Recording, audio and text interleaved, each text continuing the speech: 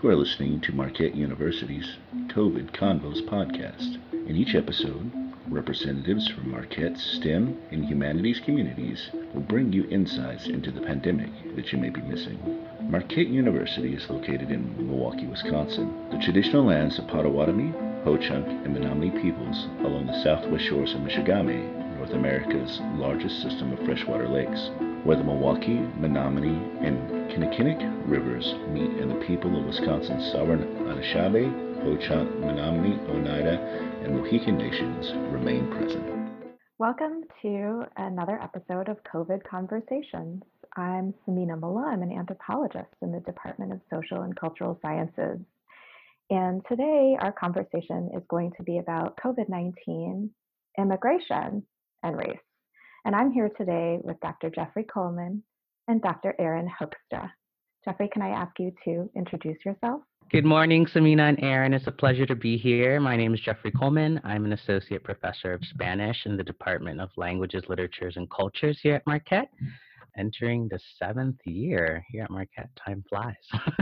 And Erin. Hi, my name is Erin Hoekstra. I'm an assistant professor in the Department of Social and Cultural Sciences here at Marquette.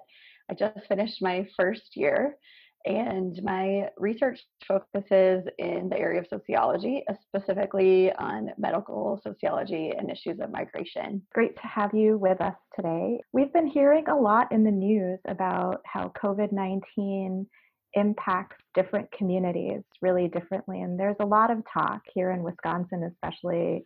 We noted that one legislator actually, jumped right into the conversation and said that immigrants in his area were part of the problem of spreading COVID.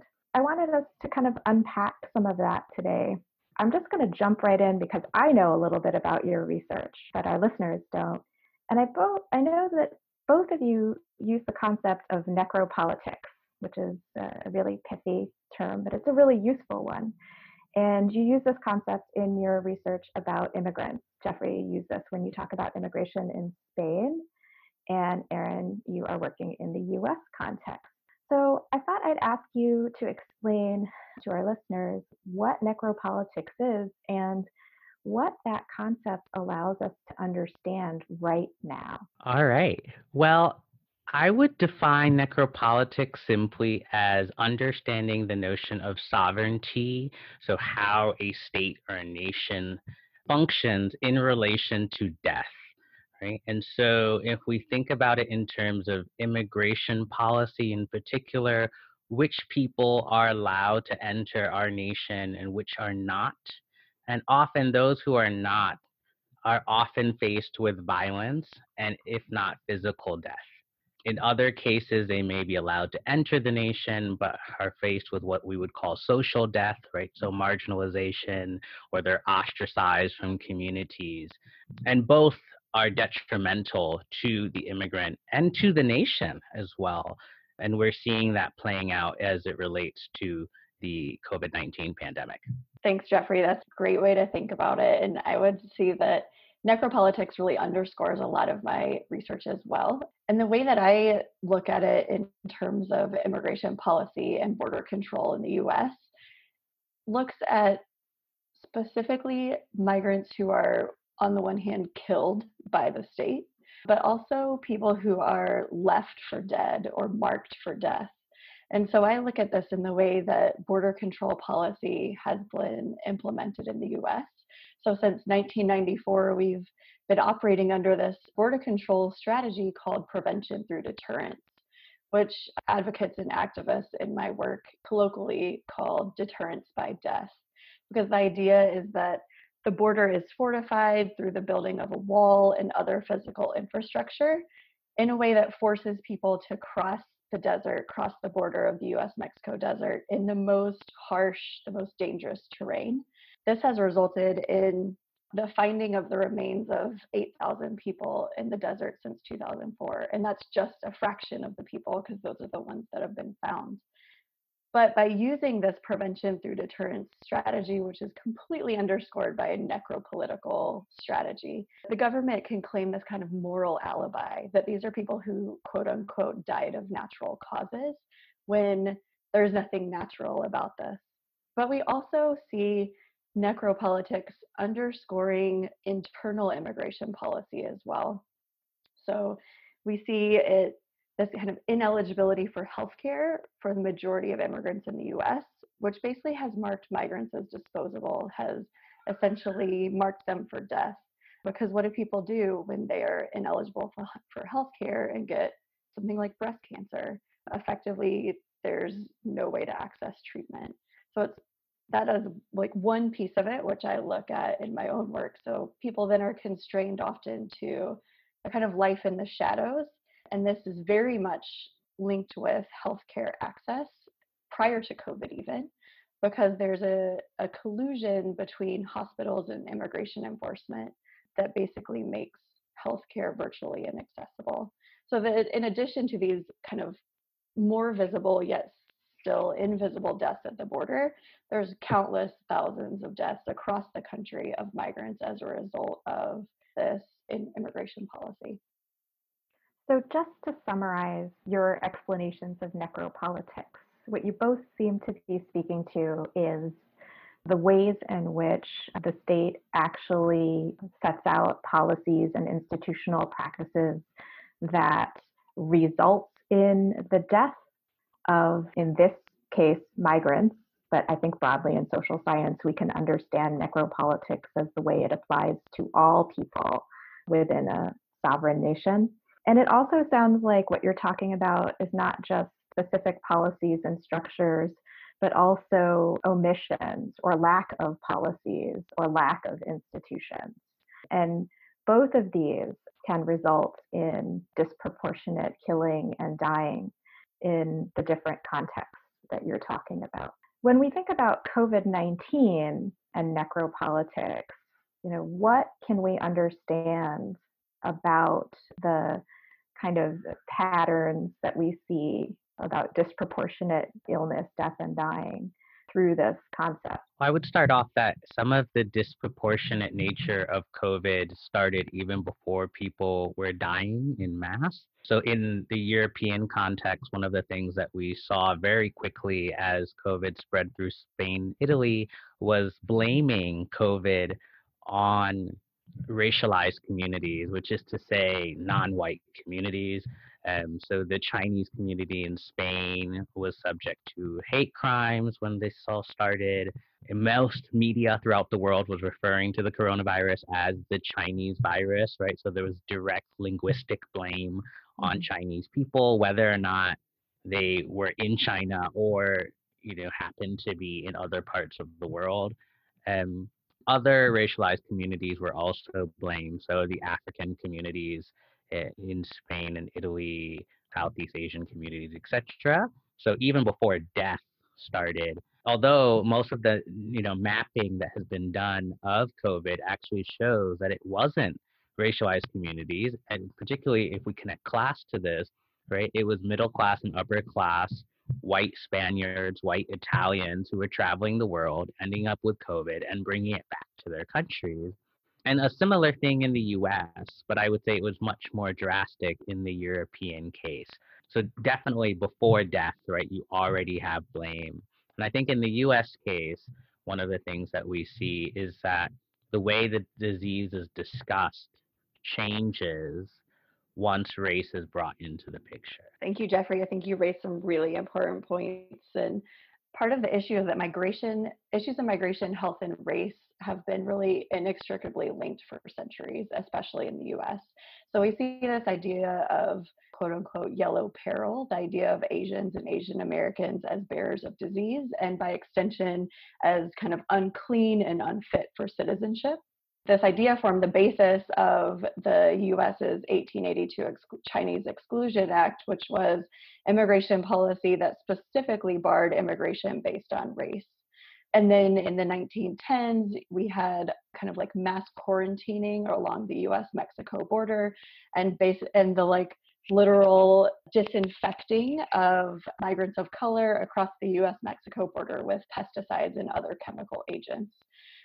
So this historical legacy reemerging as not historical in the current moment, as these tropes of people of color, of migrants of color in particular, as pathologized as bearers of disease are very much reemerging. As Jeffrey said, with the discussion of COVID as the Chinese or the Wuhan virus, or even the discussion of it colloquially as the Kung flu, which Trump and other politicians have used. So this really like racially signaling the virus, which has led to a real exponential increase in hate crimes against Asian and Asian Americans in the US. So we very much see kind of the discourse around the reopening of states once there's this kind of discovery of the disproportionate impact of COVID and the morbidity and mortality associated with it, communities of color, which are on the whole much more likely to be working as essential, quote unquote, essential workers right now. So are the ones, the communities the workers bearing the brunt of continued exposure to the virus and thus like continued higher infection and mortality rates. So I've seen various explanations about kind of the reasons for this. And I think that it's impossible to discuss the disproportionate impact of COVID without talking about like insidious racism that gives rise to social inequality, health disparities, which leads to higher comorbidities and as a result, higher rates of death. There's so much in both of the answers, in part because you're speaking from these really rich research contexts from Europe and the United States. I want to talk a little bit about something that seems to be emerging. You know, in social science, a lot of times we talk about racialization, right? This idea of who is marked as of or belonging to a race, and then how that is associated to other factors like culture, behavior, illness, disease. And so I think something that you're both pointing to quite a lot in your responses is that in this pandemic context, right, a virus needs a host travels in human bodies. A lot of the travel that has been responsible for spreading the disease from country to country and community to community has largely been carried out by people with means, right? And quite explicitly non-racialized white communities, whether we're talking about Europe or the United States. Not solely, but disproportionately. But there's never a sense or a moment in the pandemic discourse where we think of COVID as a white disease, right? And there's several moments and kind of changes in the public and political discourse around COVID as the Chinese virus or COVID as disproportionately impacting Black and Brown communities and migrant communities, particularly here in Wisconsin. We hear that. The reopening debates as well play out across the map in really different ways. So when we see images of people at the beach or people filling bars, we tend not to discuss them in racial terms, like, oh, look at all of those white suburbanites, right? That's not what we're hearing in the news. But we do hear that there are a disproportionate number of cases in Latinx and Black communities in Wisconsin, for sure. Why has it's a terrible question. Why has the discourse kind of flowed in that particular way? Why is it so easy to kind of hang the responsibility for COVID on certain communities and not others? I would start off with an interesting counterpoint. So the African Union actually was considering banning folks from Europe and the United States from coming to African countries, in part because many of the heads of state in Africa realized that this was not a disease that was being spread by Black, Brown, or Asian people, but was being primarily spread by Europeans and Americans, mostly of means and non-racialized, right? And so in order to protect their own nations, you have countries like Ghana, Nigeria, and Kenya, and Ethiopia, and so on, who made the decision to kind of stop travel, despite being nations that depend heavily on tourism. in order to protect their own citizens. And so that's an interesting kind of thought, and because we're not discussing very much globally how COVID is affecting the global south, right? So Africa, the Middle East, and so on. I do think, though, in the European context, I think it comes down to a difference in national ethos. And so, in the Spanish case, being a nation that depends heavily on what we would call the welfare state, right? Having a public health care system and so on. I think the discussion of race as relating to COVID gets somewhat nuanced, right? In that everyone has access to health care. And so the nation, in wanting to take care of its citizens, makes a concerted effort to give health care to everyone in order for it not to come back into the communities that it wants to protect. Even if it means protecting the people you might not necessarily care about, you have to protect them in order to protect everybody else, which is somewhat the opposite of what we're seeing in the US, which explains the spike that we are having now in thinking about the kind of individualistic nature of American culture more generally, but also when to compound this with race and understand, it affects the Latinx community and the Black community. Oh, then we're okay, so we can reopen, right? And so that seems to be the discussion we're having here. Whereas in Spain and Italy, it was very much lock down the whole nation for as long as we have to, and then everybody can come out, right? Which is what we're seeing now. I mean, Spain, everyone's back to work, back in restaurants, back doing things, still with some level of social distancing and such, but very much approaching, what was normal at the beginning of this year. Yes, I mean, I think your question really points to this kind of unmarked nature of whiteness. But I read something about how the kind of outbreak in the Sherman Park neighborhood in Milwaukee was traced to one neighbor's interaction with like wealthy white affluent suburbanite of Milwaukee who had traveled to Europe and contracted the disease, and essentially that's how the spread started, right? But we don't see that because the racial tropes of disease and like racial pathologization that's happened historically and continues doesn't account for whiteness. White people aren't unclean and unfit in the same way, right? In the way that these racial and racist tropes are constructed. And so very much that's not a part of the discussion of the disease. I want to mark a couple of things here. It's really well understood in scholarship that one of the other results of racialization, particularly when you're talking about health, is when we think of communities that are more vulnerable, right, to healthcare crises and episodes, we understand that it's not biological. I mean, maybe seems like a really silly thing to say to the two of you as scholars, right? But the problem isn't in the bodies or the immune systems of the people who are being infected and who are getting sick and dying. The problem really comes from all of the things that you guys have outlined: access to healthcare or not, exposure to people who are likely to be infected or not, ability to travel, your essential worker status.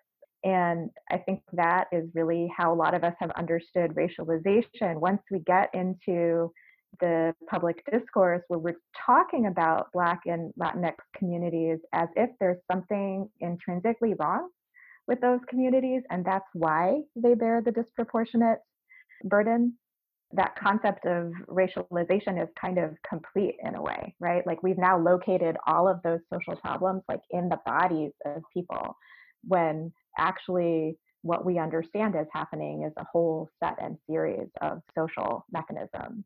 And I think it's really important to highlight that, because when we're talking about immigration, you both have pointed out that we're talking about people from various racial and ethnic backgrounds. But even the way that everyone becomes conflated into, the Latinx community when migrants are flowing to the US from various different places, geographies, class status, and backgrounds, right? Or, the Black community, which is not monolithic in Milwaukee or anywhere else. This is the way that, racialization, again, kind of becomes complete. So I wanted to kind of point that out in what you're describing. And I wanted to move us in a slightly different collection. I don't want to center myself, but I will share that my family was undocumented and I grew up in a mixed status family in the United States. And so some of the problems that you've been discussing, I think, do have, this deep history that you've pointed out. And it's very clear to me too that, in relationship to the kind of negative dynamics that we're talking about, blaming, exclusion, violence, right? The necropolitics, the letting die of communities of color. There are also strategies in migrant communities for surviving COVID, for surviving racism. And so I wondered, had you noticed any particular strategies for surviving that are emerging in different immigrant communities?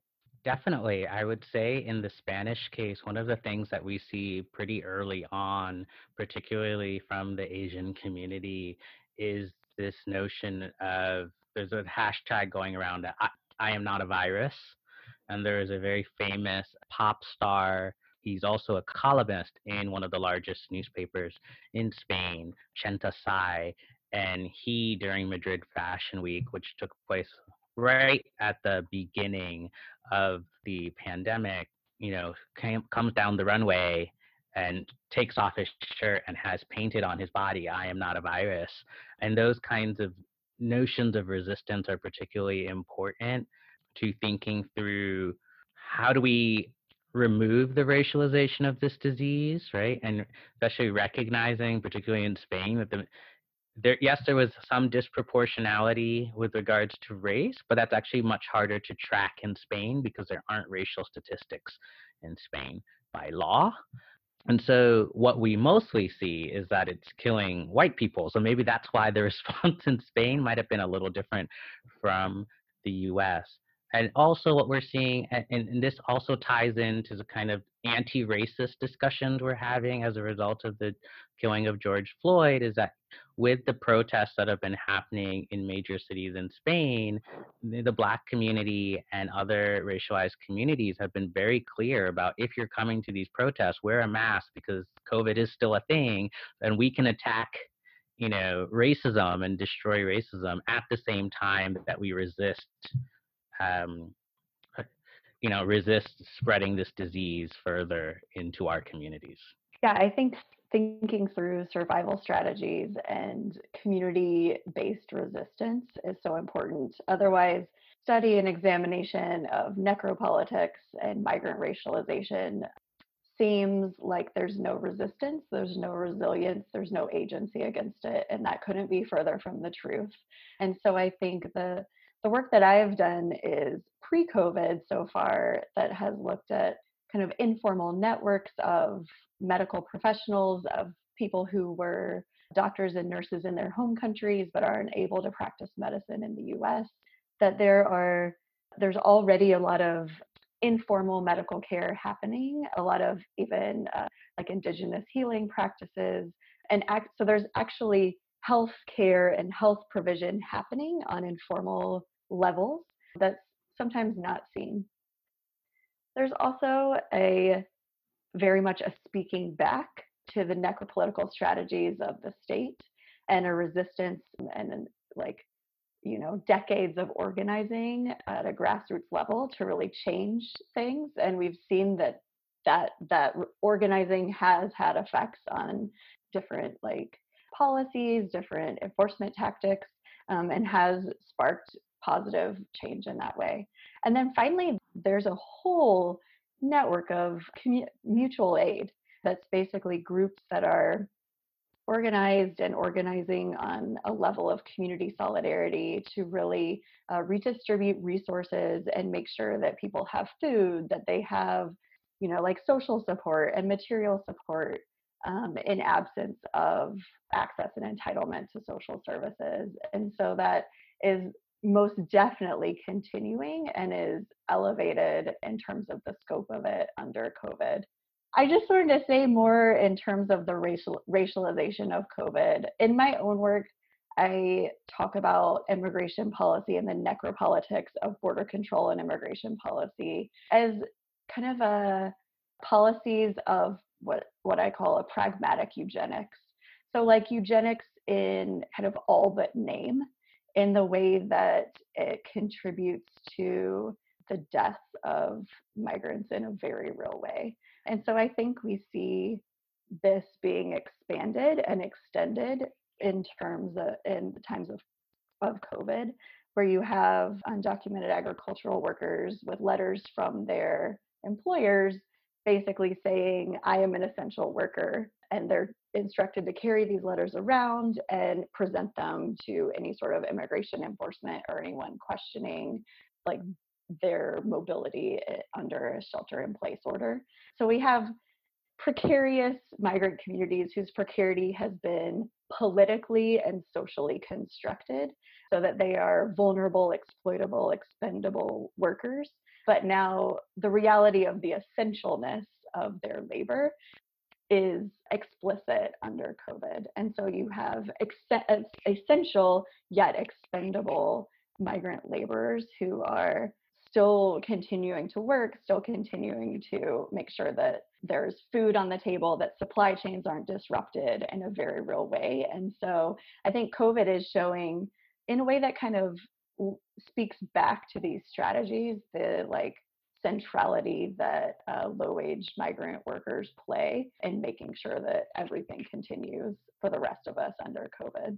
I'm really glad that you remembered that last point. I think it's really chilling point to kind of end with, and it reminds us that there's a lot of motivation for organizing, for being thoughtful, for truly understanding the complex mechanisms that lead into these easy but ultimately irresponsible narratives that assign blame to the wrong people and kind of use very pernicious and deep historical narratives about immigrants and race in order to further the discussion.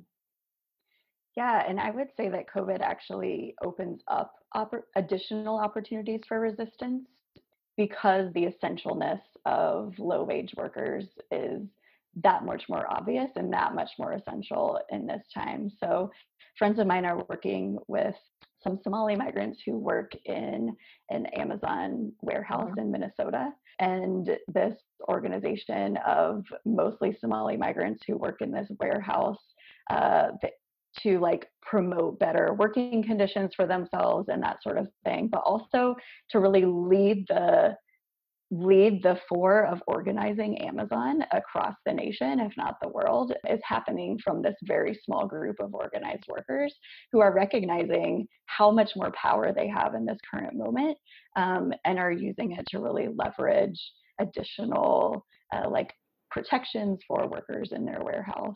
I think we also have seen, with the Amazon's an interesting case, warehouse workers in New York City, really amazing kind of racial solidarities among workers too, where you have immigrant workers who are Latinx or who are African migrants also organizing with Black workers. And that solidarity is not lost on us, I think, in this present moment where every day people have been marching for Black lives in cities all across the nation. And so you see some of that also starting to manifest in workers' responses to being put at risk to keep the economy going.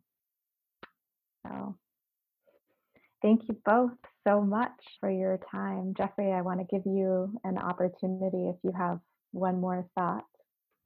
Yeah. I would just like to add in that these notions of resistance are sparking kind of a global movement, and I think the fact that you have COVID and then compounded by this kind of anti-racist movement as a result of the killing of George Floyd creates a perfect storm for racialized communities around the world to come together and fight against racism, whether it's in, labor or healthcare or education or what have you.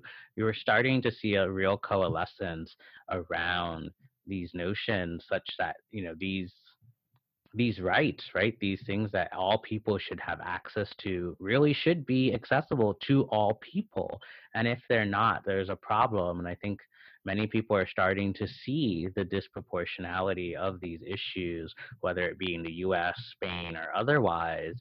And I think that's the best part about this. As as horrible as this year has been for so many around the world, I think there is some glimmer of hope in that we are starting to see the dismantling of certain institutions that have continued to detrimentally affect racialized communities. Thank you so much, Dr. Jeffrey Coleman and Dr. Erin Hoekstra. I'm Dr. Samina Mullah. If you're curious about Jeffrey Coleman and Erin Hoekstra's research and what it looked like before COVID, you should definitely check out Dr. Coleman's book, The Necropolitical Theater, Race and Immigration in the Contemporary Spanish Stage, which is available through Northwestern University Press. And Erin Hoekstra has a recent article in City and Community called The Civic Side of Diversity, Ambivalence and Belonging at the Neighborhood Level. A quick follow-up, a type of necropolitical postscript.